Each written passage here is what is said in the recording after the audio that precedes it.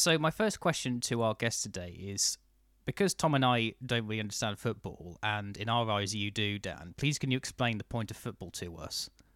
When you say the point, how do you mean?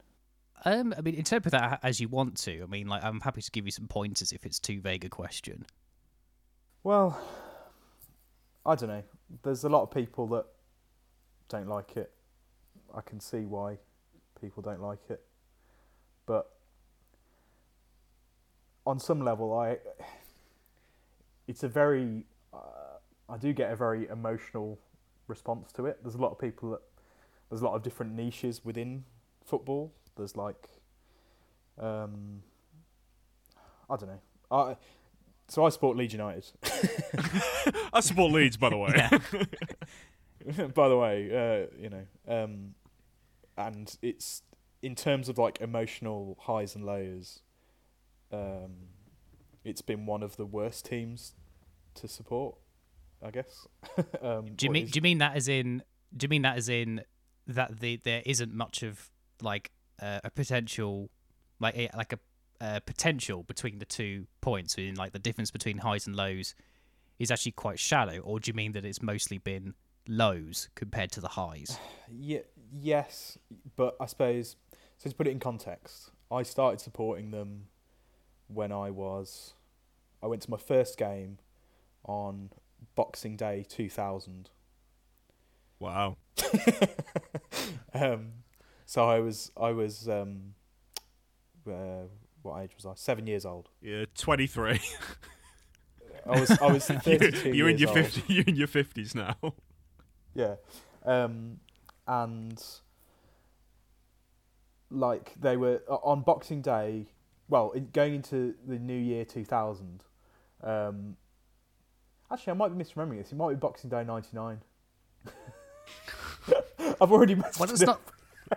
That's not wildly misremembering it. It's not like... But like, okay, so all I remember is that on the millennium, and then in 2010, and then in 2020, they were top of the league in each of the leagues, but in each decade, but they were in different leagues. I was going to say... So that gives you... That's actually like, quite a good snapshot for giving you an idea of what a crazy team it has been to support.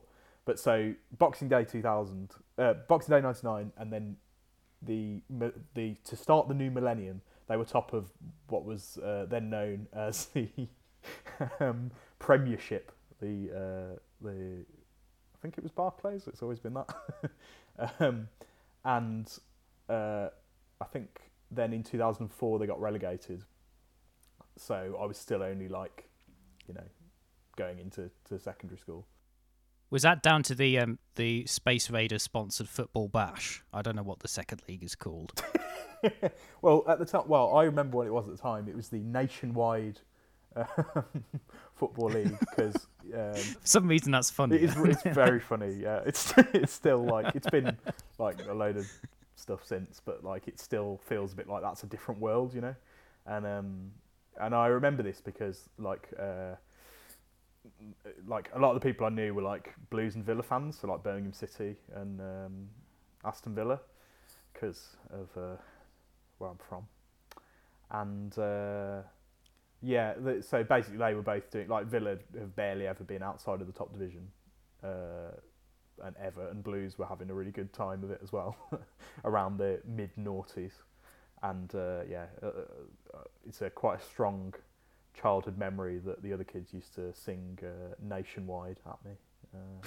It hasn't gone down in like they used to sing Nationwide, Nationwide, Nationwide, which was I see. Yeah, I didn't really know what you meant when you said nationwide, but I remember I also have memories of like those types of songs, and the chants would get sung on my school playground.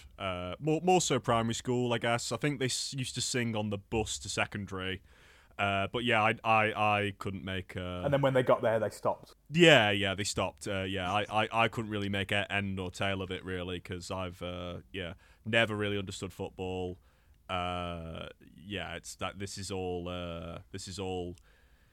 got mumbo jumbo to me, so... Hell of a way to kick off the podcast, Sam.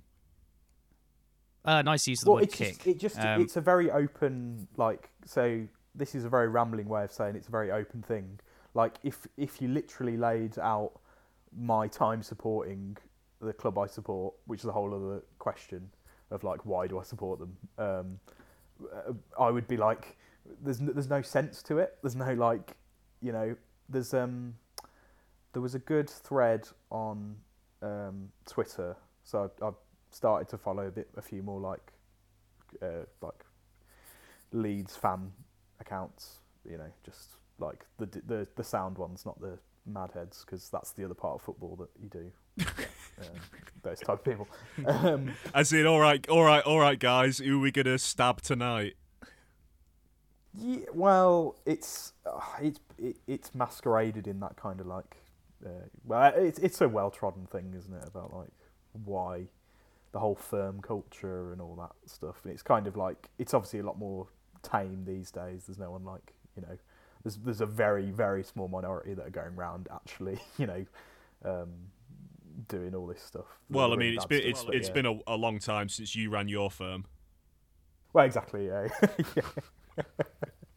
The Moroni Ultras are... Yeah, the Moroni Ultras. Yeah, nice. We respect lockdown rules. Yeah. You all saw Green Street with Elijah Wood, and I went, oh, that looks scary. You got, and you thought, it scared you. That's brilliant. That's not at all where I was going with that. That's brilliant. I was just going to say that the coins are now quite dull. They're now back to a rounded shape, just by the amount of times you've lobbed them.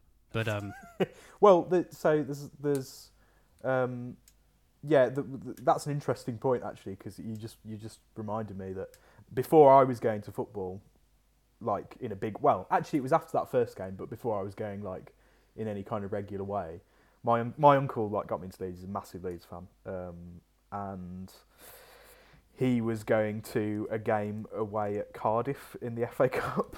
And like when Leeds were at their absolute top and Cardiff were very low down the leagues, and then like because Leeds dropped off, they started to play them more regularly.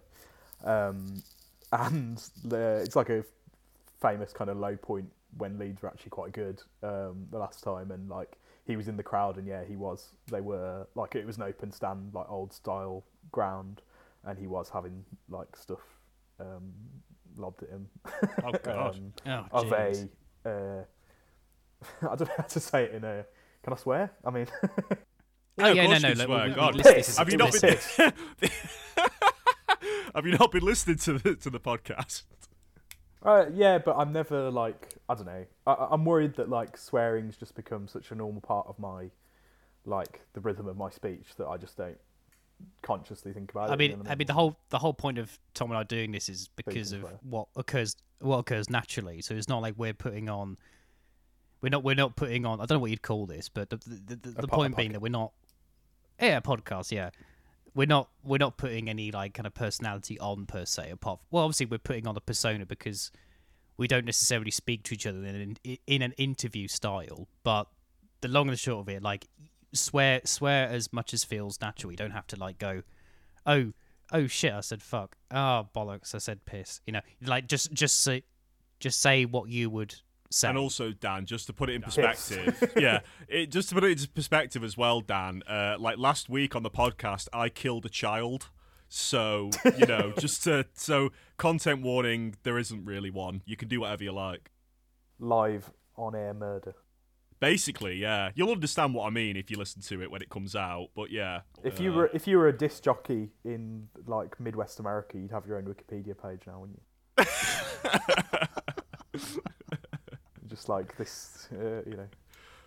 Or like a music producer, flawed but talented music producer Tom Spector has died. He invented his famous wall of noise recording, but he also killed all of the Ronettes. I just have this. I have an image of a world sound where in prison. Yeah, the wall of sound was him screaming at the wall of his cell. Yeah, exactly. Yeah. I have a vision of a world where Wikipedia articles, as much as they're still the same for every particular user, but they're opinionated by the writer. So like they open with going like, "This sicko, Dip Lofkin, was My name would be Dip Lofkin. Yeah, exactly. It has an emotional twist in it, and obviously I've written it. Don't get me wrong. Oh, of course, that makes sense. Yeah, my parents would be reading it, being like, "That's not his name." Well, that's that you could get away with it because it'd be like they wouldn't know, Yeah. Rather than your parents going like, "What is this horrible article been about our child?" They're gonna go, "Hey, that's not his name." That's the main problem with it. Yeah. Sorry, I interrupted a train of thought about football hooliganism, I think. Yeah. Well, this is basically like to illustrate the point. This is my closest encounter with it, which was a second-hand account from my uncle when I was probably like 7 years old. Oh, that still counts. Because I've been there and it's been kicking off, I guess, but it's just you kind of just walk the other way like a lot of the time. It's like very delineated within the crowd. I think people have this perception that like like it's this baying mob. And I mean that's a whole other thing about how a crowd is seen. But when you actually get, it's like pockets of people that are like that go to stir up trouble. They don't even go to watch the match, and it's like the vast majority are like there for the football. Because like at Leeds, like there's no other reason you'd be there really. It's like a really decaying stadium because they haven't been in the Premier League for so long, and like it needs loads of work doing to it. Like when people could be there, you'd queue up and like be like a 10 deep queue for like lukewarm Fosters at the bar kind of thing. There's no niceties to accompany it. It's just like I go for this and put up with the other. Yeah. I can't imagine the Transformer Snacks football party division like necessarily pay right. out. I thought you said Space Raiders earlier. I thought you said something about. Yeah, I did say Space Raiders. You said something, and then I was like, no, I did, because I mean, I'm just about to finish like a whole bottle of red wine, so I was like, no, he didn't say that. I'm just hourly hallucinating again. But the fact that you said the fucking Transformer Snacks, which I remember, that's giving me like a weird throwback to primary school. No, I tried Transformer Snacks in the last it was within my last job, so it was in a matter of years, a handful of years ago, rather than as a child. So you're a grown man building this. I'm a grown man. This pickled onion potato structure on your desk. I mean, no. I normally go through a bag of. Did you drive it into your mouth? No, I just ate them like a snack, and then that defeats the whole object. But then my colleague and I would go like, "Oh, doesn't it like really hurt your mouth after you've eaten like a whole bag of them? Because like the next day your mouth is just like shredded." Yeah, they do. Do they transform in your mouth? It breaks your jaw. Like you have a truck, you have a semi-truck poking out of your mouth. No, Space Raiders. Yeah, I just because I remember I got into Space Raiders really late because they were not infamous actually because they tasted pretty good. But I just always remember that they were like the only crisp you could get. Was it 20p? Yeah, it was under the 50p mark at least. And I've got a really specific memory of when I first got into them, which was like in like second year of university, and for whatever reason, me and Ben Jackson were on campus. And he took me to Spar, and then he like bought loads of Space Raiders and was like, "These are great because you can buy like 5 packets for £1." And then I was like, "Oh, okay, I'll try it." And then I tried them, and Space Raiders are the shit, man. I'd say the same about Transformer Snacks. I'm not sure if I can have certain flavors of Space Raiders, but you're not allowed. Well, I think when I just have memories because when I was yeah, it was we were raised religious. They're 15 rated crisps. Well, because it was more that I was raised in a Catholic household, so like ideas of other beings from the sky that weren't like a deity was kind of like blasphemous. So like, no, in all seriousness, I was like for a lot of my life I didn't have like gluten or like dairy products, and then I suddenly was fine with them, or maybe I'm not fine with them. I don't really know. Just like space, it's a fear of the unknown. In space, eating too many of these might hurt your mouth. In space, no one can hear you chew. Okay, yeah. I think I was when we co-directed the sketch show in about like 2015. I want to say like about. But Yeah, I remember that. Yeah. Yeah, 5 years ago. Yeah. Rings a bell. Sam, that was actually when I think that was when Dan introduced you to your second wife. Is that right? Do you mean my second wife at the time when I had 2 wives, or my second wife is in like the second round? That's when I introduced you to your harem. Now, Dan, can you remind me? Can you remember how you came about the harem before it came into my ownership? That's ownership, Jesus. I don't know. I don't know how it works. But you said your. I'm a progressive harem. But you said your harem. I don't know. Well, yeah, okay, yeah, true, I did. But like, it's more it's a mindset, isn't it? It's. Dan ran into a fella at Taunton Dean service station, and he had a truck, and he was like, "Oh, you're right, mate. You a Leeds fan? Got something you might be interested in." What is this here? The women. The It's a primo collectivized- harem. Yeah. 7 strong. Didn't Primo Harem do A White Shade of Pale? The That was girls terrible. cried I know out it's for Pro Cocker more. Room. Oh fuck god. off. Normally, I don't normally toe this line of harems and other sultry business. Well, Oh, it's go what on, you do at Sam. uni, isn't it? Take a walk on the wild side. Take a walk on your side. It's what you do at uni, isn't it? You experiment. And Oh, I hate that. Because anyone who says that to me, I'm going to be like, I fucking didn't. I had the driest 4 years of my life. I think, yeah, me too. I don't know if I object. I kind of object to the term dry because it's kind of like the whole kind of like expectation and kind of feeling like kind of going like I should have done this, and actually it involves other people. So it's not just a yeah.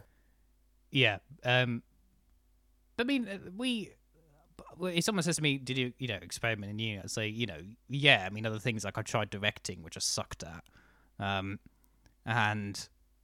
I started stand up there. So like I'd interpret it much more vaguely. As you can probably tell, I also have Tom also had the majority of the contents of a bottle of red wine, I should say, today. So I didn't know drinks were on the cards. Oh, we should have said. Sorry, man. I've got a tea on the go, so if you hear me slurping occasionally, then. Oh yeah, no, go for it. I think it's not a prerequisite. It's not like you have to have something to drink. Sometimes I have a glass of water just to help because that would be drop cap. Sorry. That's all right. I mean, I never apologise. I don't, and that's the whole reason we have a podcast. Yeah, normally I end up not apologising, but being shocked on the viewer's behalf. Yeah, it's it's good because you always get to be the guy who's always going to be safe. Because you're always like... I get to be the good guy. You're always shocked. I get to be the good guy, TM. So, that's... I actually was going to ask you both about this because I wasn't. I was going to make out that I planned it, but I can't. I can't actually make that out. I'm going to be honest. About 5 seconds ago, when Sam mentioned about the sketch show, it reminded me, oh, hey, both Sam and Dan have both done stand-up in the past, and stand-up is something that I never did at uni, but it got to the point where I was living in a house with basically most of that year's, like, footnotes people. I mean, I forget, like, because I know, Dan, you were on the committee, weren't you? Stand-up house. So was Ludo. Yeah, it was stand-up house. That must have Well, been you an make me absolute want to nightmare. shout. I'm sorry. You kick my head. But it's funny how I kind of kick myself for never getting into it more. I think it's just a confidence thing, I guess, because I did a bit of acting. But it's only if you wanted to. It's only if you wanted to. Do you mean you kind of go like, oh, I kicked myself for something I didn't fully have the desire for, unless you did. No, I did. No, I would have liked to have done it because me and Dan used to like sit up late at night and we'd just talk for hours and literally just make each other laugh. And I think that like stand up, I mean, please correct me if I'm wrong, but like stand up is like just an extension of that. It's like, well, I'm going to get up on stage and make a room full of people laugh. And I mean, like, it was amazing. Like, I mean, so me and Dan lived together in second year, it would have been. You know what? I get so misty when it's to do with, like, years. It would have been, like, 2014, I think, when we lived on Hubert Road in Selly Oak. But I guess it would have been 13 to 14 because I was in my first Dan, year I hope then. you don't mind me doxing us, doxing our old address. Well, yeah, it's not ours anymore, is it? Yeah, they're not going to find us there. But yeah, so we lived at, shit, I forget. Might be 39. I want to say 39 Hubert Road. Keep it vague. Keep it 30s. vague. It was on that road, but It was somewhere towards the the main road. yeah, and it was. I didn't even want to say the main road. It was a little. There was a road that came off it, yeah. If you got to the end of that road, it went to another road. It was a beautiful literal picturesque hole. road. But me and Dan used to just spend nights where we would literally just stay up really late and usually just talking, and it would just end up being like coming up with characters or like coming up with silly names. I remember one night where just through Dan, you being in the Comedy Society, I sort of became aware of Ellis as this like person that everyone knew. And then I remember one night, I think it was you invited Ellis, and yeah, it was Jacob as well. I won't drop his surname in case he doesn't want to be associated with this podcast. Just call him. I was going to do the Simpsons joke, but I probably shouldn't. Yeah, but no, I was going to say. Well, you accidentally dox. I mean, hey, you knew him. I mean, I didn't really know, but I remember they both. He's got a public profile. Yeah, exactly. Yeah, I heard rumblings that he's done all right since uni, comedy wise. So yeah, I don't want to tamper. Have you heard of a with little that. show called Live at the Apollo? he's also watched that. Yeah. Yeah, but like He's written many a book on that was like how I first met. One of the times I first met Ellis, as in we were like sat watching. We watched Tim and Eric's $1 billion movie, and yeah, so it was interesting just encountering these like comedy people, and yeah, I never turned my hand to it myself. But yeah, please, you guys, please, I want to stop talking, so please talk about being stand-ups and experiences in the Comedy Society. But that must have been hell for you. I'm sorry. Just like, not that particular occasion because they're both nice people, but just the general. Ellis, I hadn't could go either way on, but yeah, I know what you're saying. Yeah, about just surrounded by stand-ups is just like. No, it was really nice. No, I loved it. I thought it was really It's cool. why I stopped doing stand-up. I was actually going to say something similar. I was the about, reason you stopped surrounded doing by it. stand-ups. You said you got sick of Sam, what you've got to understand is it's competitive, and you've got to get the joke in. Yeah. Now, I was going to say. Let me tell you This- a little this is gonna something sound about hard. joke theft and why it's the future. This is going to sound kind of horrible, but I think one thing that put me off at least doing stand-up for like a good long time was, for a long time I think I was possibly in the naive guise of it, but like it was very much for entertaining myself and kind of entertaining a select few people, normally in a university educated crowd. And I'm not saying that's like the right way to do it. I think like that arguably that from a agent, a booker, and an audience perspective, it doesn't hit any of the right notes. So what's the deal But- with this Wittgenstein guy? Am I right? Don't you hate it when you crack open your copy of Thus Spoke Zarathustra and you're like, oh, Nietzsche, what are you doing to me here? Am I right? Don't you just hate the dialectic? What was I saying? But yeah, I think as soon as I started booking gigs or like trying to organize gigs where there was like where money would change hands in terms of like, you know, rather than like charitable efforts or just like the Fellows Comedy Society like portion of the guild bank account. It wasn't a bank account. It was like it was a portion within the wider fund. But It was you know, just resting in your account. yeah, exactly. The point being like I wasn't paying comedians for service until it was, and then once that happened, I realized that well, you kind of have to then enter the world of booking, and then like you kind of have to view people's stuff, which in most part you might not like, or like you have to kind of send out the email saying, you know, not this time, but maybe next time, when you don't really mean that.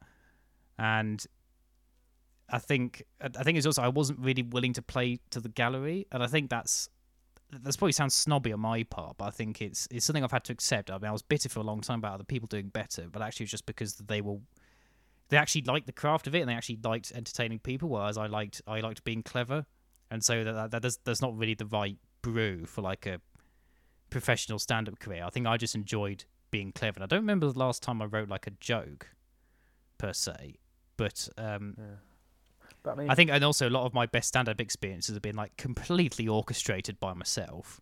But so what you were saying, Dan?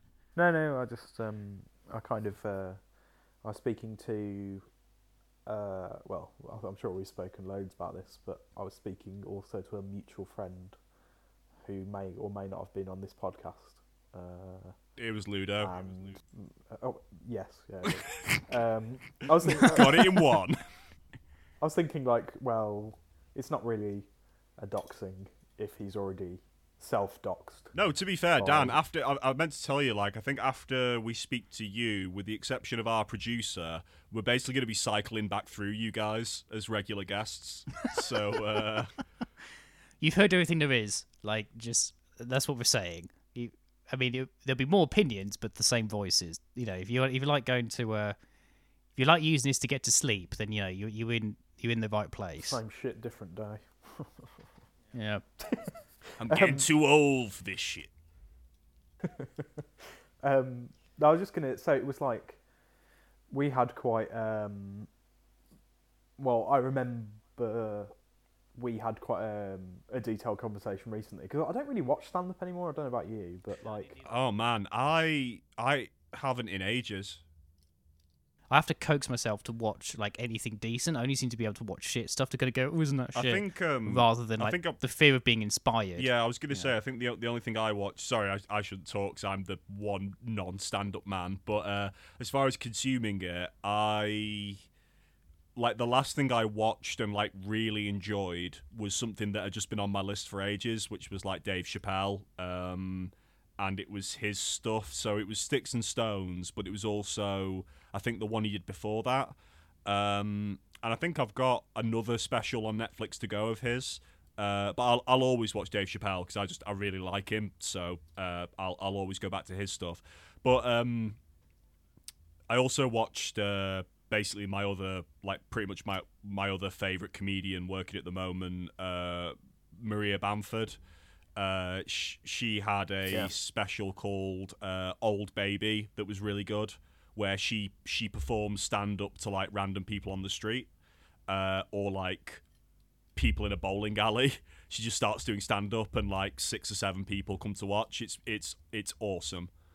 And she's done some other really ace stuff as well. But other than that, like, yeah, I don't know. I mostly get a negative view of American stand-up anyway, though, because I listen to a lot of Cumtown, and they, as 3 stand-up comedians, often rag pretty badly on the state of modern stand-up. You've now sold that to me even more, because I think there is I don't know if it's just because we don't see behind the scenes so much, but there is a painful lack of awareness. The only person I've seen, like, there are people like Conor O'Malley, Kyle Mooney. I can't remember the name he goes by, but normally. I think Kyle Mooney is. Do you mean the stand-up character he does? Yeah, I can't remember the. Oh god, I used to know this because it's brilliant. It's such a brilliant character. I think it's Bruce somebody. When he's got his hair slicked back. Is it Bruce Channing? Yeah, but I think it's Bruce Chandling. I think that's his name. Bruce Chandling. Yeah. Oh man, yeah, he's incredible. Yeah. And Conor O'Malley is as Boris Johnson described Prince Andrew recently. Conor O'Malley is beyond reproach. He's brilliant. No, Conor O'Malley is fucking incredible. But I think him and his one of his peers, Joe Pera, those guys are like, for me, what's exciting about stand-up now, like what it can be. Like Joe Pera is fucking insane as stand-up. He's so good. I'm not even going to. Have you not seen any of it? I don't think so. I've seen obviously the talks with you and. I've not even seen it's that. similar to that. It's I've essentially said many him just times. with a jumper on stage, just being really, Yeah, I really can imagine it's- softly spoken. But it's fucking brilliant. It's so good. The last stand up I saw live was Stuart Lee came to Crew, and I've seen him about Crew at Lee. Crew at Lee. He was really good. He was brilliant, man. He was I think it was the first time he'd ever been to Crew, and he was actually reasonably happy with the crowd, as was I. I was like, fuck, man, don't come to Crew. But everyone in the audience was really well behaved, and he did something really funny where he apologies, Mr. Lee, for spoiling your stand-up, but he did a bit where he said... he's not listening. He'll never listen. He walked out on stage and was talking about doing the warm-up bit, and then he was like so I was driving through Nantwich the other day, and everyone sort of went woo, and then he stopped and screamed at the audience. He was like he said, I don't even know where that is. But it was just because I don't even know where that is. He just looked up nearby town names to name, but he always does that. Yeah. But it was good. It was nice, and he was he treated the audience with the perfect mix of contempt, but then also genuine. He stopped a couple of times and was oh, he's okay, Crew, all right, well done. He's I'm good. I'll come back. It was really nice. So where was the nearest that he would have played before? I'm interested in that. Is he This is going to show up my really awful geography of. Say in Cheshire. But would Manchester have been the nearest, or I would it have been think Stoke? Yeah, Preston. Yeah, it would have been Stoke. Way off. No. It would have been Stoke. Would have been the other big venue, because it's weird because I don't see Crew, which is the Crew Lyceum. I don't see that personally as being a big venue because it's my hometown's venue. Having said that, though, Jimmy Carr used to do the Lyceum every year. So I think the Lyceum as a venue. I mean, I've seen Jimmy Carr in Peterborough. Yeah, so I feel like he he covers all bases. Yeah, but I think also it's a recognised venue for legit stuff. I mean, I think Joan Collins toured there with a one-woman show once, and I'm kind of always a bit gutted. I'm always a bit gutted I missed that because I really fancy Joan Collins. Dan, what were you saying? I feel like we've gone off on a number of tangents. I mean, all about stand-up. I interrupted you because you mentioned about a conversation with Ludo, and you said you don't watch stand-up anymore. Yeah, sorry, Dan. Please carry on. No, I was just thinking about the Stuart Lee thing. I think he's consciously doing a thing now because I've seen him on a couple of again, he's someone as well who was obviously very obviously formative influence on me doing stand-up. Obviously, just because he sounded vaguely like me and also had the I copied his cadence, whatever. But to be fair, Dan, in your defence though, it's not like me pretending to be Stuart Lee. It's you are both from Solihull, so it's yeah, I wouldn't worry too much about sounding like Stuart Lee because I think a lot of people from Solihull will also sound like Stuart Lee, so it's all. There's nothing I can do about it. Yeah. My stand-up changed a lot because of seeing Stuart Lee in my second year, and I think definitely people cottoned onto that. You started to sound like him. yeah, I mean, I think maybe more so when I started working, I'd end up putting in Brumbisms, if that's a word, into. Yeah, but I think he's very I mean, oh god, there's about 3 tangents that I want to go on here, but I can see why these just go on. No, go for it, man. We've got the time. Now is the time to do it. Well, I'll try and do it. I'm not very. My thinking is a bit awry at the moment because I'm just I'll have lockdown fever. But the first one I was going to say was the point that you made about him doing the Crew Lyceum. I think I've seen him on a couple of things podcasts and stuff, just being interviewed because obviously at the moment it's just stand up is dead. It's yeah. It's not happening, and he's obviously he is very good. I mean, there's an interesting thing about his stand-up in that it was like a really formative experience, and then maybe I'd still would have continually seen him over the years, but maybe I've kind of, it's not been like the like totemistic, you know, this is what I must achieve if I'm to do stand-up, because I think that was probably weighing down on me a bit, like a kind of unconscious thing, and also I just I got it, and you know, like he obviously like has evolved over the years in his, which is like great, and he's a great artist and all that, but I've just, you know, with the mixture of like not watching as much stand-up, I've just kind of, I don't want to say, the phrase would be like to go off it, you know, but I wouldn't say I've gone off his stand-up at all, because I watch individual bits and I'm like, this is great, I just don't sit down. And there was a moment like, I don't know, like one of his shows was on TV, like maybe the Carpet Remnant World one. When was that? Like 5 years ago.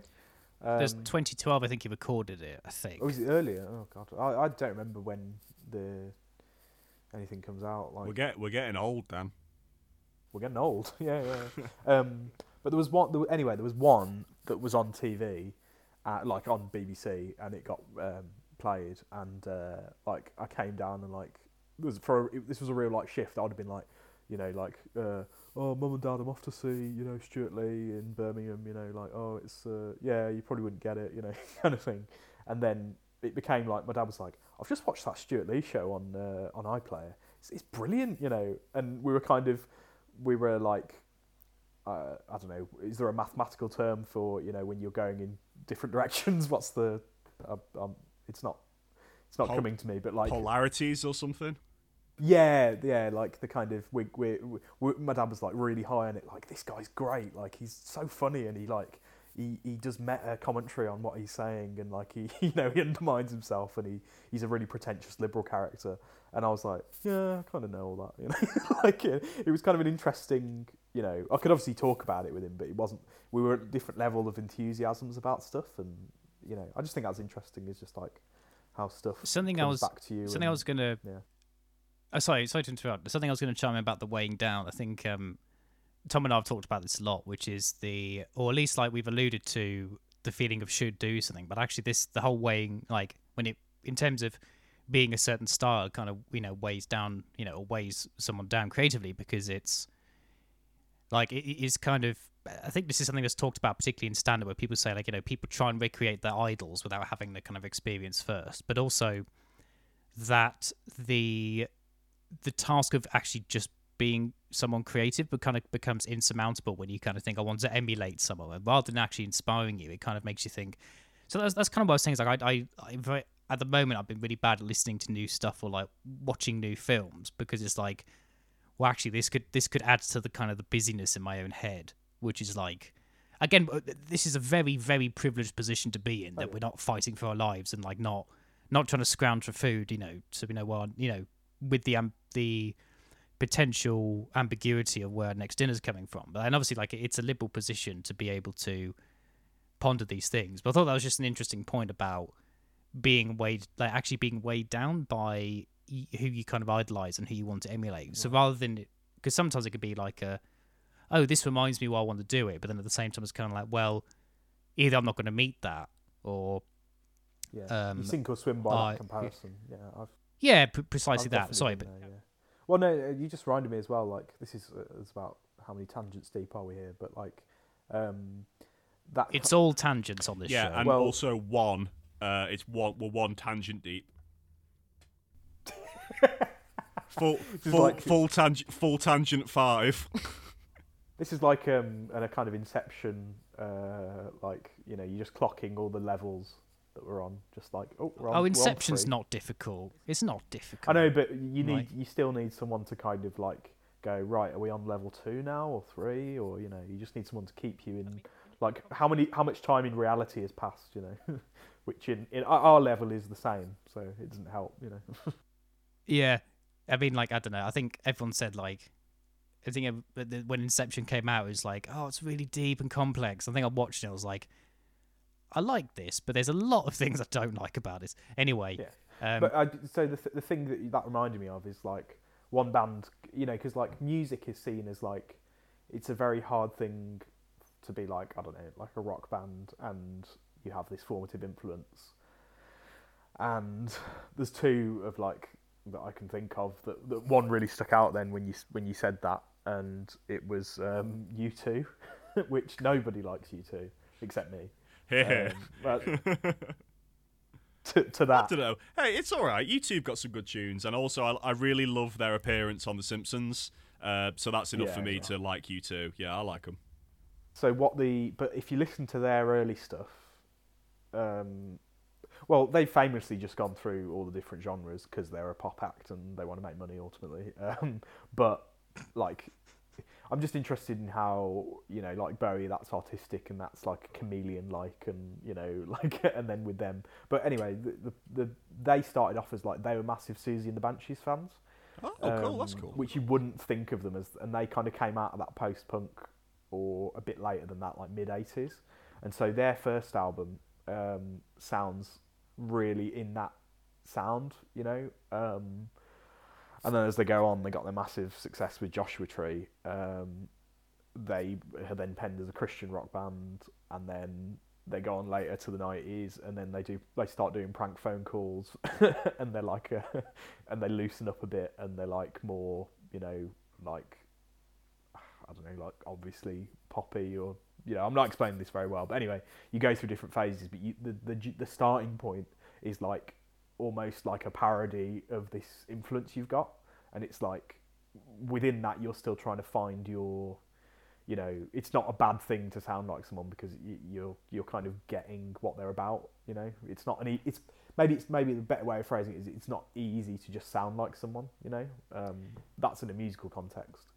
And I guess I guess the fact that one finding their own kind of voice or style or kind of is obviously it's got to come from like listening to stuff in the first place. Then also like you could argue that if you're a musician, for example, if you played a lot of like post-punk stuff, you then use it as a medium to learn stuff more musically. You sort of learn the actual structure of songs, and then eventually there's a day when you end up not happening to not do something that's a direct kind of copying or what I'm thinking of. Yeah, it's not a direct copycat of certain chord sequences or melodies. You end up just kind of playing around with it, and so yeah, that there was an original place where you could say like, oh, I recognize that kind of music, but ultimately it's I could see it's sort of a conduit to then you finding your own voice. It's kind of like saying you can't know your own voice, even just like on theoretical terms. You kind of have to prat around. Is that what you're saying? Like you kind of have to prat around with an influence. Yeah, you have to kind of. I think very early on, you have to kind of scope out like why is this interesting to me, and like you almost, if you're there sitting and stroking your chin the whole time and going, why do I like this? What do I like about this the whole time? And you don't just like do it, which was the kind of punk ethos, I guess. Then, you know, like you don't make any music, do you? You just like go, oh, I like this thing. It's like good.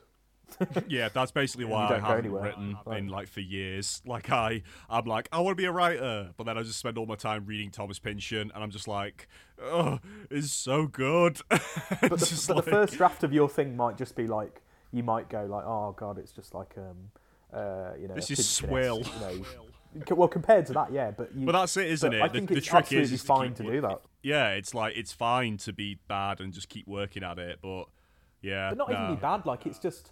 Like, you're comparing yourself to one of the greatest novelists of the 20th century. Exactly. Like, you shouldn't do it. That's the thing, isn't it? You just don't do it. And also, I even argue, like, personally, I think as well, you shouldn't worry about, like, having your own voice or you being able to detect it. Because basically, I think for you to have a voice, that's up to your, like, readers and your critics to find. I think you as a person, as a creator, should just create. And then just worry about other people going like, oh, yeah, this is his voice, his style. And then you can just sort of go, oh, all right, I got style. Anyway, back to writing.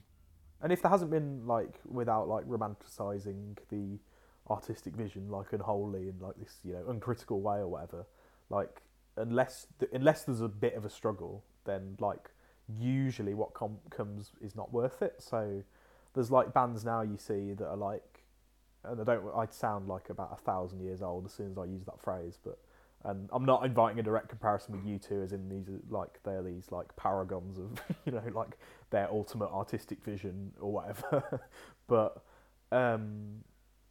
you know, a lot of bands now, it's like, you know, they have this really novel album, you know, and it's like, oh, it does this in a very different way. Well, actually, if you look at it, there'll definitely be someone who's happened upon this idea, and it's not the originality, it's like the, you know, how you get to stuff. Like, it's like the difference, I think it's the difference, like, again, to use the music kind of comparison, because like it started on stand-up, but it's very hard to like talk about a canon within stand-up when some people get to do that and some people are just doing 10-minute sets. Like, it's a very uneven distribution of things, whereas I suppose you could say the same with music, is like there's live bands and there's not, but generally there's like, you either keep recording or you're just doing it for fun. Well, also music works on its own as a single listener in a way, unless like you're able to get gigs to record them live or do like a podcast. But yeah, the stand-up's a funny one because it relies entirely on having that audience and having the opportunity, really. Whereas I think music more and more has become a much more individualized thing. And I was going to say, like, a band that's inspired me in recent years is Guided by Voices. Like, I hadn't heard them until like about a year or so ago, but I think that what they kind of inspired me was like going, well, yeah, the sound is, particularly on like B1000, like the sound is deliberately varied and racked and like kind of detuned and like obviously recorded on a, I can't remember the name of it, but that idea of, it's like, yeah, this was accepted in a way. And recorded in your mother's basement. Yeah, it's so deliberately kind of, it's lo-fi at its finest. And like, I think the inspiration there is not just the kind of the melodies and whatnot, but the methods of what as well. And it kind of shows like, you are allowed to have appeal by just doing stuff so kind of low key rather than getting it like to some sort of ideal perfect. But anyway, sorry. The point with the music thing is like, so people always say like, oh, are you a singles guy or do you like albums? Like, I guess is the, you know, and I go for both. Sometimes I'm just like stick on a playlist or put on like some kind of compilation or something. I don't know, like, and I'm really in that mood because I'm just in the mood to hear different melodies and like they kind of coalesce in an interesting way to me or run into each other if it's been like curated. Ugh, I hate that word, but you know, you know, like if it's been considered, like how it's been put together. But sorry, there's just some noise outside. I just heard a door bang, so I don't know if someone's going to come in a sec. So just a door banged earlier, so we're glossing over that for now. Okay, fair enough. I like it. Keep it in. It adds a bit of like, you know, a bit of mystery. Yeah. What was I saying? Yeah. So like, I get that kind of argument, but I'm really interested in the kind of like album to album development. I was thinking about this the other day. Like, it's really interesting to track a band like through several albums. You know. Which is definitely isn't a contentious thing to say.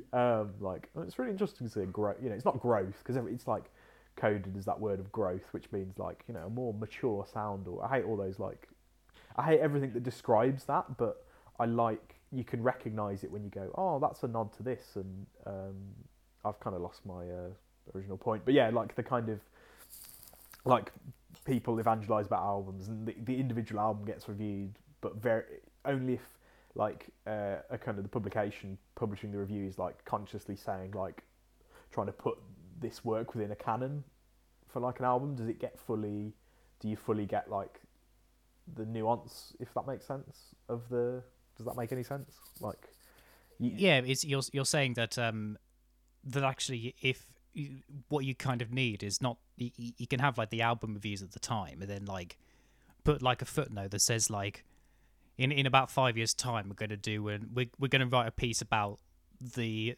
intervals or the changes in a way, if that makes sense.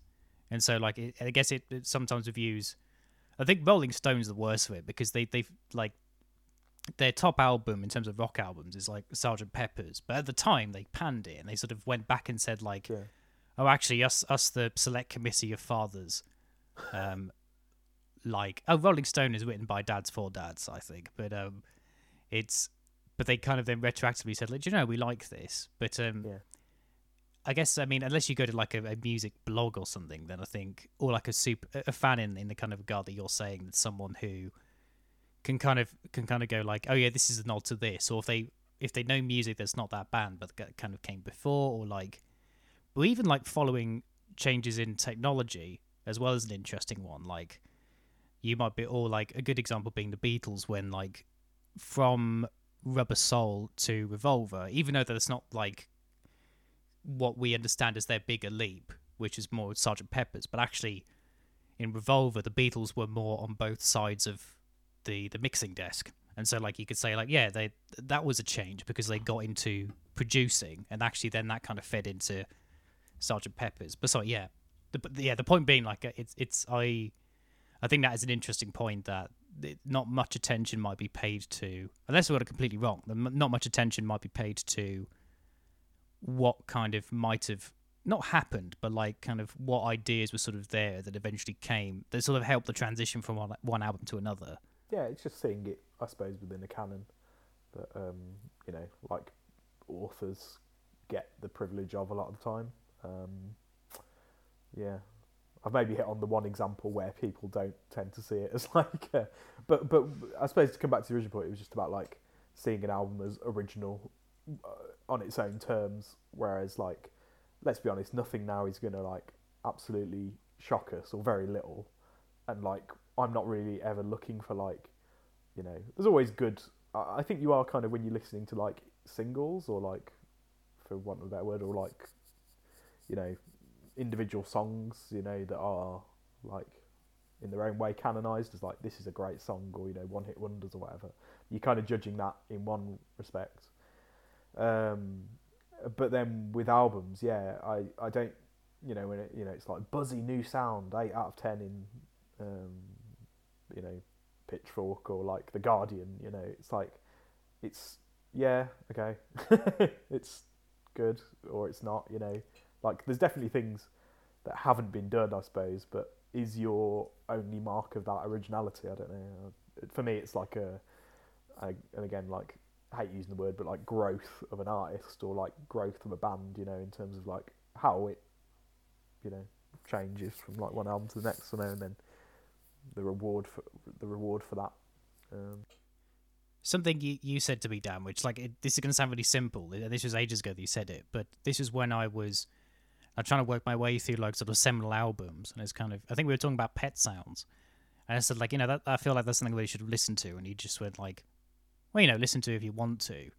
And that felt like kind of revolutionary, because it's kind of, I think powerful. At that point I felt, yeah, I felt very behind in terms of what music I was kind of listening to. And I think a lot of music recommendations I've got from, you guys and other people we've had on the show. And I feel like, as a sort of a separate note, I feel kind of selfish, because I very rarely, maybe until fairly recently, but I didn't really share my music with people. It was just like I have to just crash to other people's houses and then listen to whatever they had on and just absorb that, and kind of like got into that taste. And I don't know if I feel a little bit selfish for not like bringing, it feels like I've never kind of brought a piece of music to the table to kind of talk about. Maybe I have, I just can't remember it.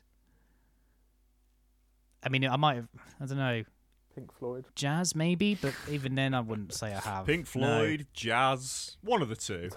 It's hard to bring jazz to the table, like, because it just jumps all over the place, and it like, it's like, yeah, come back get back on the table. Yeah, get back on the table. God, the best thing you sent us or like shared was that fucking thing. Who the hell was that? Where it was like "So What" by Miles Davis off the. It was Ellis. It was Ellis that fucking shared. But that's not jazz, is it? And it was a guy adding his own lyrics to like "So What," and it was just it was so bizarre. I loved it because it just had me in stitches. But like, what was the genre called? What was it? No idea. Oh god! But it was proper like, so just for the listeners' benefit, if anyone is listening, the song "So What" by Miles Davis is essentially it goes. The opening goes. You need a bit more double bass than that. But then, like, essentially, it was a guy adding in his own lyrics. So he was basically like, it was like, John Coltrane comes off the stage. Now he walking off the stage. Now he come back on the stage. God. It was like, what is this? And then like, it's like it sounds like a comedy sketch, but then like it's not. It's like this dude like legit put his lyrics to this because he thought like, yeah man, this gonna be so cool. This gonna be really What Kind tight. of Blue was missing was like. was someone else's words. You can't call it you can't call this kind of thing jazz. You gotta call it social music. And you know what? It was what I've always said is like, when I made bitches brew or Reflections of Spain, it was lyrics. That's what we always wanted, was lyrics. I can imagine like Bill Evans flipping the piano to like if he heard that, he'd just be like, "What is the fucking point?" I mean, all I know about Bill Evans is he died quite young. He's an amazing jazz pianist, and obviously was in the Miles Davis quintet. I think is it quintet? I think he was a pianist, and like he I think I was going to say that I'll be amazed, Tom, if you can do with like humdumming, if you can do the Bill Evans chord at the beginning of that. But anyway, yeah, no, That's sorry, the I'm point, is that you really can't. not that well versed in Miles Davis. I mean, the only reason I know how he sounds is because I watched the Don Cheadle film, Miles Ahead. I mean, to be fair, I've not seen that. I'd like to see that film, but like It's good. It's really good. I enjoyed that. I enjoyed that impression. I think it was also because it kind of sounded like American Heavy Smoker crossed with the spirit of jazz from the Mighty Boosh. Well, I'm guessing that's what the Spirit of Jazz is based on. Yeah, it must be surely like that kind of the gruffer Miles Davis voice. I assume so. I found out who it was, by the way. It was Eddie Jefferson. Yeah. He even has an annoying name.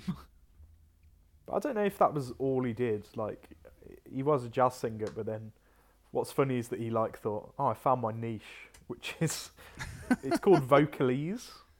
Ugh. Oh, that's it. Yeah. Which is fucking hell. like, yeah, it's not even scatting, is it? It's like singing. It's just bizarre. It's nothing. It's nothing to me. Yeah, It's nothing. it was like, yeah. I think we were joking about it, and I was like, I honestly like, we were when like he brought it up, we were like just messing around, and I did enjoy just having it on in the background. And then when I actually like sat down to listen to it, I was like, lasted about 10 minutes. 10 minutes, 10 seconds. 10 minutes. I Yeah. was gonna say, I think I I lasted a lasted minute. double the runtime of the song. I like played. It You listened to it twice. Yeah, but I lasted about 10 seconds. I was like, no, I get the joke. I think I lasted a minute. I think there was when it got to the bridging part. It was I think I When it was kind of taken got to used the to the bridge. like. Yeah. Oh, I've got the who did the song "Take Me to the Bridge"? It's quite a good disco track. Oh Do you mean Take Me to the River? no, there's a disco Yeah, track 'cause called that "Take was, Me that to the was Bridge." Springsteen, I think. I think "Take Me to the River" was Al Green. Al Green originally, I think, and then Talking Heads are the cover. Oh, I think Springsteen was just the river. Oh, okay. Our Oh, river. I've got yeah. Well, Take Me to the Bridge. I've got it up now. Vera? Go into this. Is she just called Vera? Vera Lynn. No, yes. I was like, I'm sure it's not Vera Lynn. Do not say Vera Lynn. Great. There needs to be more Vera Lynn remixes. That's like a Limmy thing, isn't it? Like a. Oh, quite possibly. On he definitely did one. Ableton. Yeah, he definitely did a Vera Lynn one, didn't he? Because it was really funny. Did he really? I've no I'll have to idea. look I'm that not- up. Actually, yeah, I think I've that's. not followed many of his I remixes. was like, oh, that'd be funny, but then I think I was confusing it for reality, which is he actually did. Yeah, he did "We'll Meet Again." Have you seen his? He did two recently. He's been doing like fake radio ads. Oh, really? Yeah, and he did one for a gym. I think it was a gym or a fitness center, and he did one as well for like a toy boomerang product. Fucking hell, man! Like it's so fucking funny. But like he does it over Twitch, where he's like, yeah, we're doing a fake ad. Shout out suggestions. And then he just does it on Ableton, and he like records himself doing like sound bites and stuff, and it's fucking brilliant, man. Yeah. I have often wondered if we ever did like, because I feel like because this is mainly hosted on Anchor, I feel like we wouldn't necessarily have a great pick of our sponsors. Sponsored But by if we Castrol.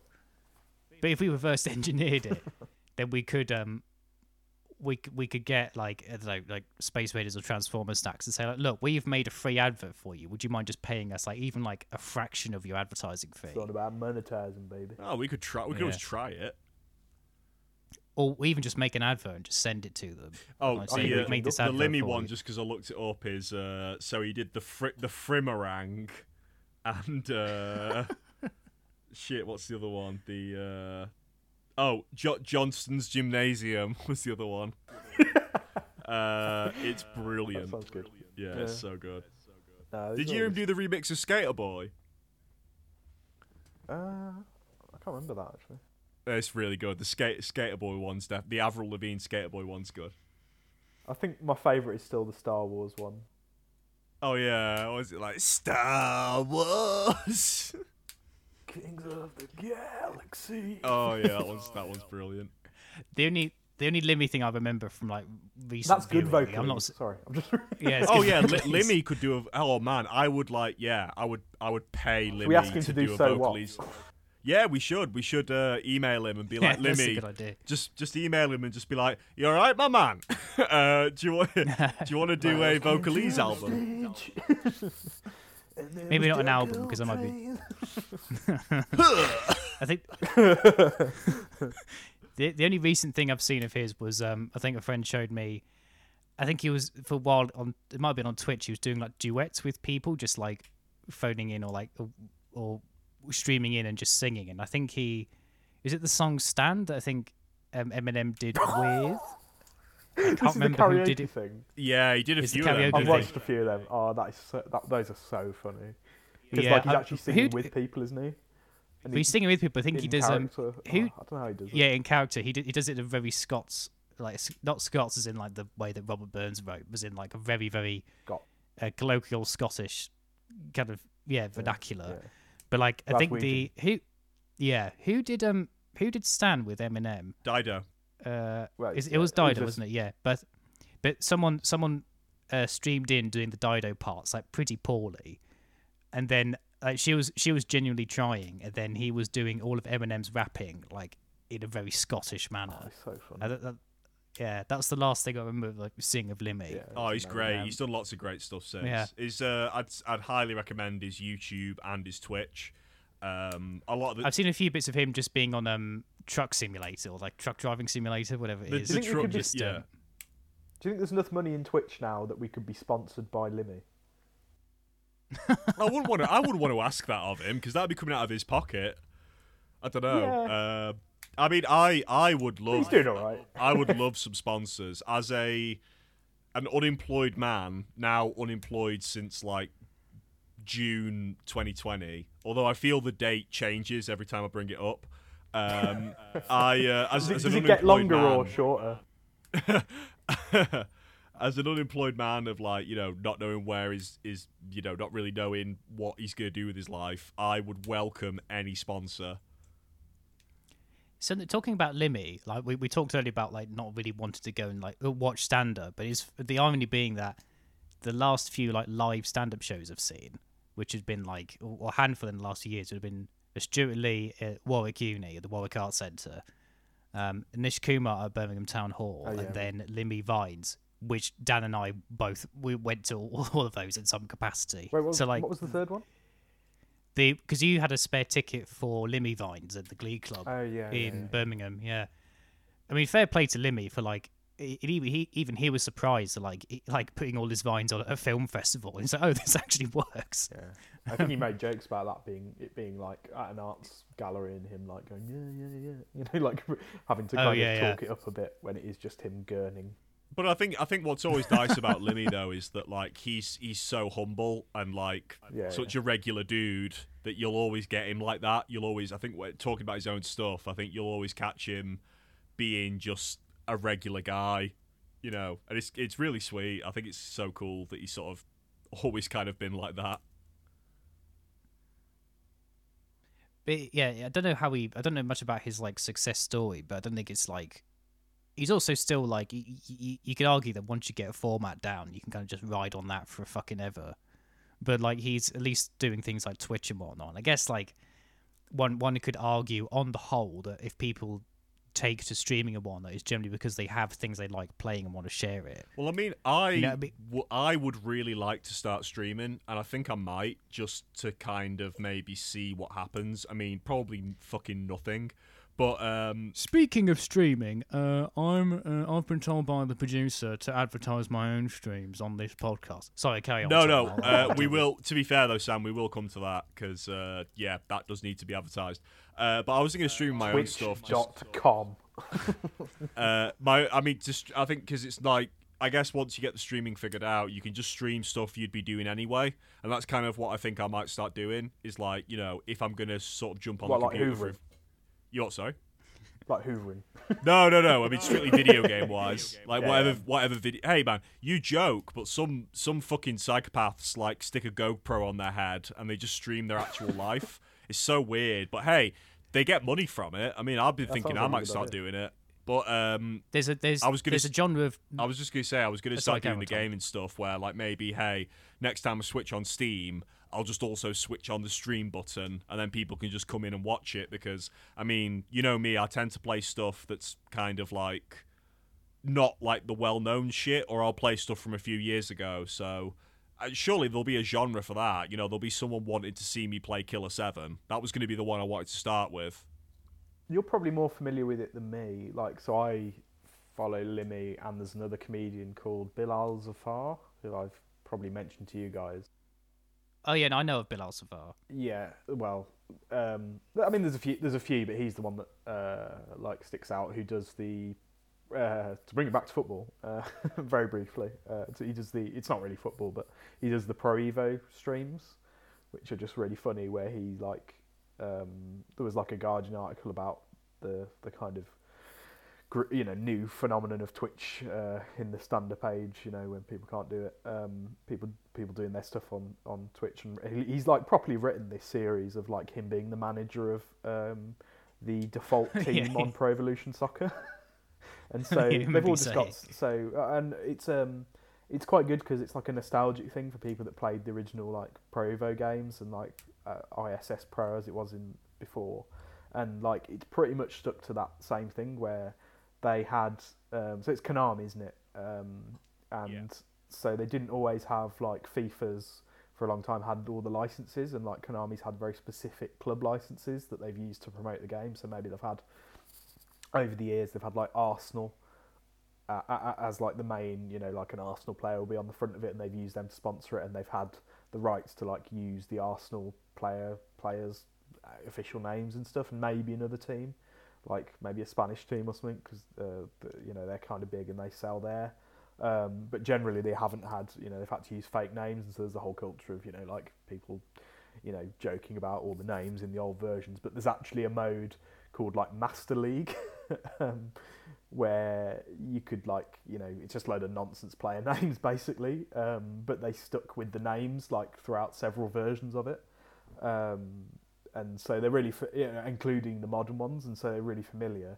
And so he's basically written a whole story about like managing quote unquote these players, where he does press conferences and like does team talks, brings them into like for chats, and it's just so funny. It's such a good idea. Like it's basically been I'm not used to watching much Twitch stuff, so it's been like impossible for me to keep up with it, because it's like he does it like twice a week or whatever he has been for like the entire time we've been locked down.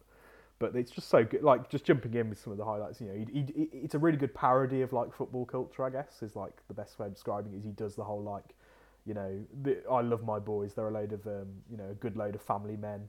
And I wouldn't say anything about them. You're only welcome at this club if you're a good family man. And all that stuff. It's like a really good like parody of like football. Ref.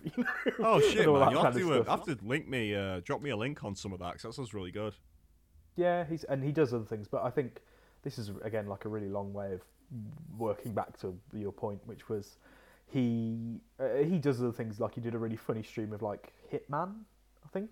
Oh, nice. Well, hey, you got game. me there. I'm a big Hitman fan. He did it on Christmas Day, and it was just like so funny. Like it was like because he's doing stealth mode, and then at one point he's like hiding on this balcony, and he's like just pulling people off the balcony or whatever as Hitman, and it's just like it's just like the comedy of just like hearing like all the the design of the game. It's like that's a bit more like it's built. It's just a bit more natural, you know. The kind of design of the game is what's funny about it, and like just his reaction to it, and you know, just like oh yeah, no. For Hitman, there's a lot of fun. Yeah. There's a lot of like good comedy fuel in the newer Hitmans. Like as good as they are, and they are absolutely amazing. And I would tell anyone to go and buy the new Hitman games. There's a lot of comedy to be had just from like breaking the game. I know that Donkey, video game Donkey's had a lot of fun doing it. Yeah. So, but he basically said, I think that was a good example of something that's kind of like, yeah, it's immersive, but it's not completely like you can be casual and play it, I guess. And he like likes to play stuff, but then like I think he was doing Cyberpunk, and I think what was the other one?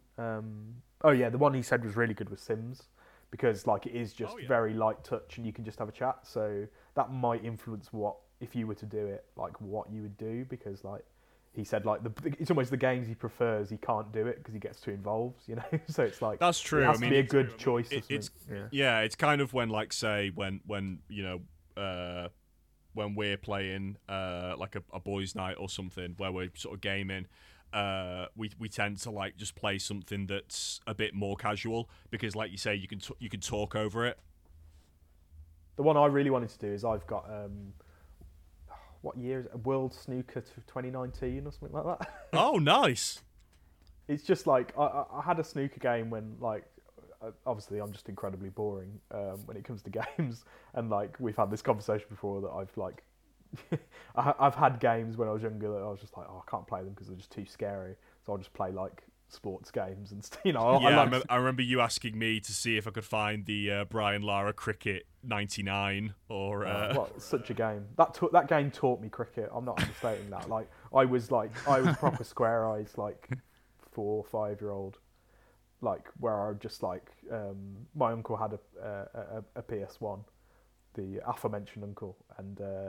He was mainly into the Pro Evos and the Brian Lara crickets, and I was playing the game and learning about cricket at the same time because I had no idea what I was doing originally. I was like, what's going on, you know? The snooker game is just something that is just like it's like stretching the medium because it's just incredibly boring. Like people already find snooker as a sport boring, and this game, I think I've mentioned it to you, Tom, is slightly broken. I think, yeah, I was going to say, I almost said something when you first mentioned it. I was about to say, isn't that game meant to be like, is it a bit glitchy or a bit broken? But It's very glitchy. Nice. Oh, mate, to be fair, you should stream that, and I would happily, like, well, either come and watch or co-host it with you, because I can be like the dummy and the layman who knows nothing about it. Because the other thing I was going to ask you about was, you need to stream your fucking Football Manager, because I think you should tell the listeners about who you're role playing as the Football Manager for your team. Well, you can do the kind of face modelling thing in Football Manager.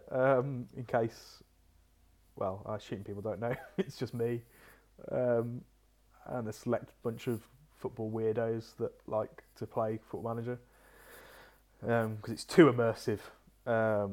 And yeah, you can do the kind of modelling of the manager at the start, and we chose.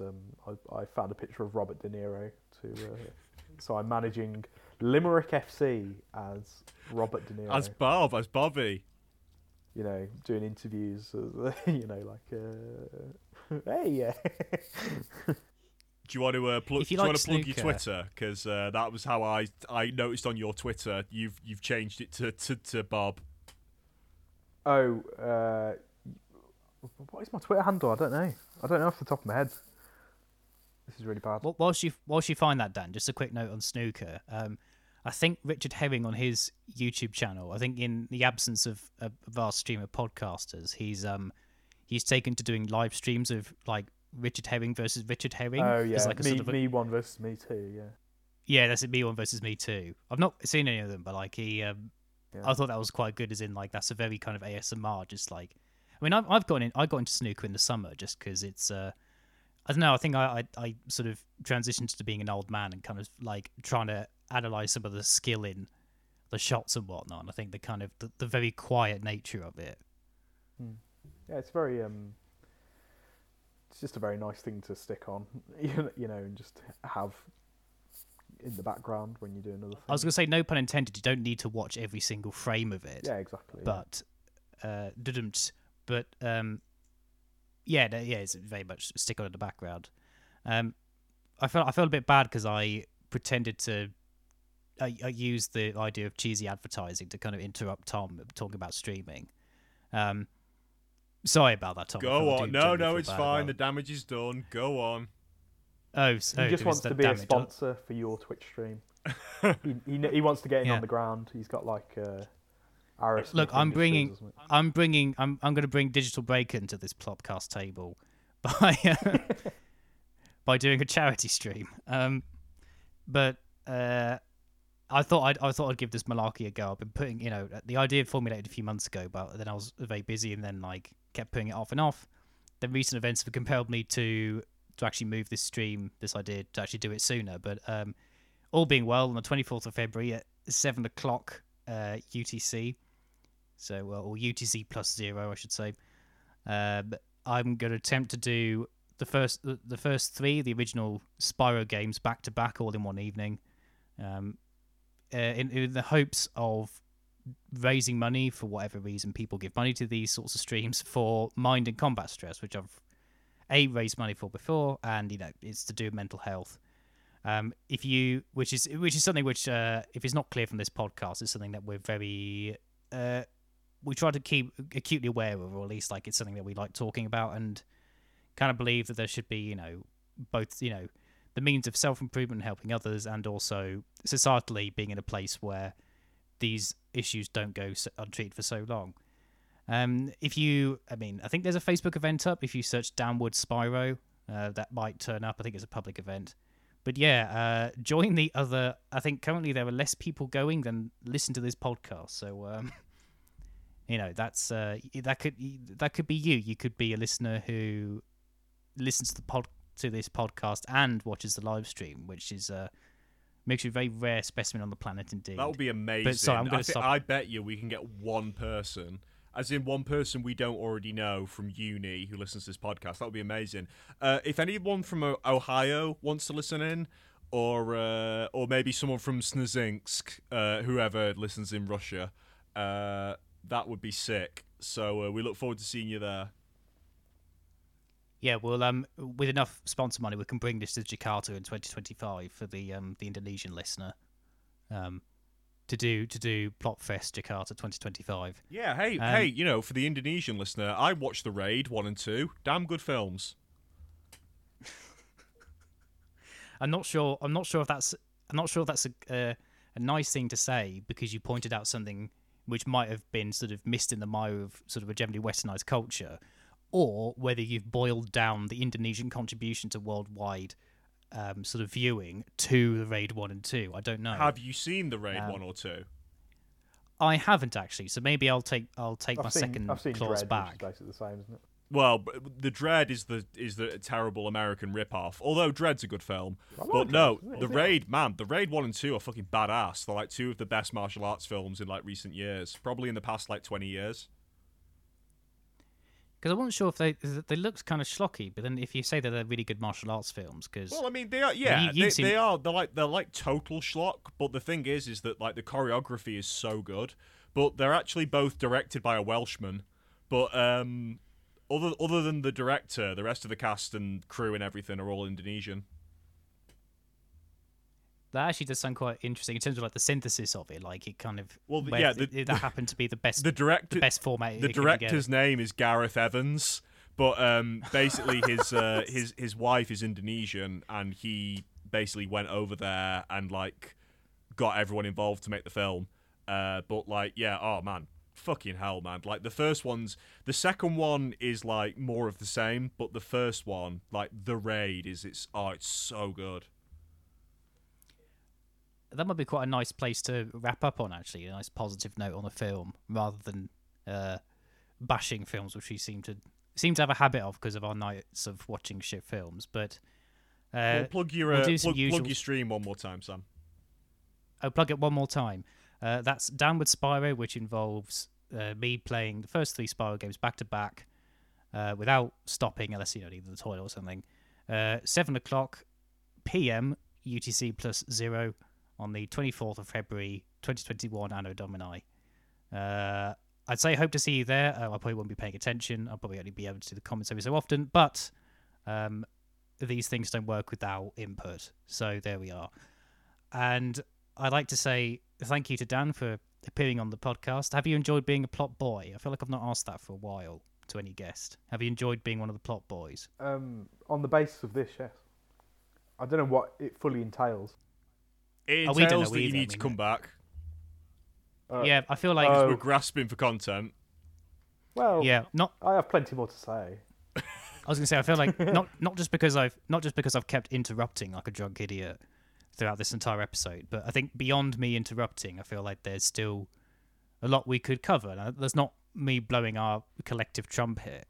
I'm not trying to blow any of you at this point, but I feel like there's more questions, there's more topics, really got a lot to say. I've a lot to say in no particular direction. So if that makes me a plot boy, then Oh, it does. Oh yeah, I hope that's okay. Yeah, I mean, oh yeah, no, this is so directionless. Yeah. I mean, like we'll have. Can we do a U2 special? Oh god, yeah. If you can talk about U2 for 2 hours, then yes, you can. I'll actually bother listening to some. I think I tried listening to Acting Baby, and I thought, I could be doing something else. Yeah, What was their I'd other recommend fucking it. one? Was it How to Dismantle a Nuclear Bomb or something? That was one of their albums. That would be, if it was called that. That would be. Well, it's How to Dismantle an Atomic Bomb, so it's not much, but it's not. Much Oh, better. okay. I was nearly there. But I like the idea of it being How to Dismantle a Nuclear Bomb. I don't know why that's kind of a better title, isn't it? Really, like. I think for some reason I like the title "How to Dismantle a Nuclear Atomic Bomb." Like, it's one of sort those the tautology. It's one of those misheard things that, like, that was incidentally one of the first albums I ever bought. Nice. Nice. I've already spent 10 minutes on a previous episode going on about the first one I ever got. Thank you very much, Dan, for coming on. No worries. And until next time, I guess. Bye.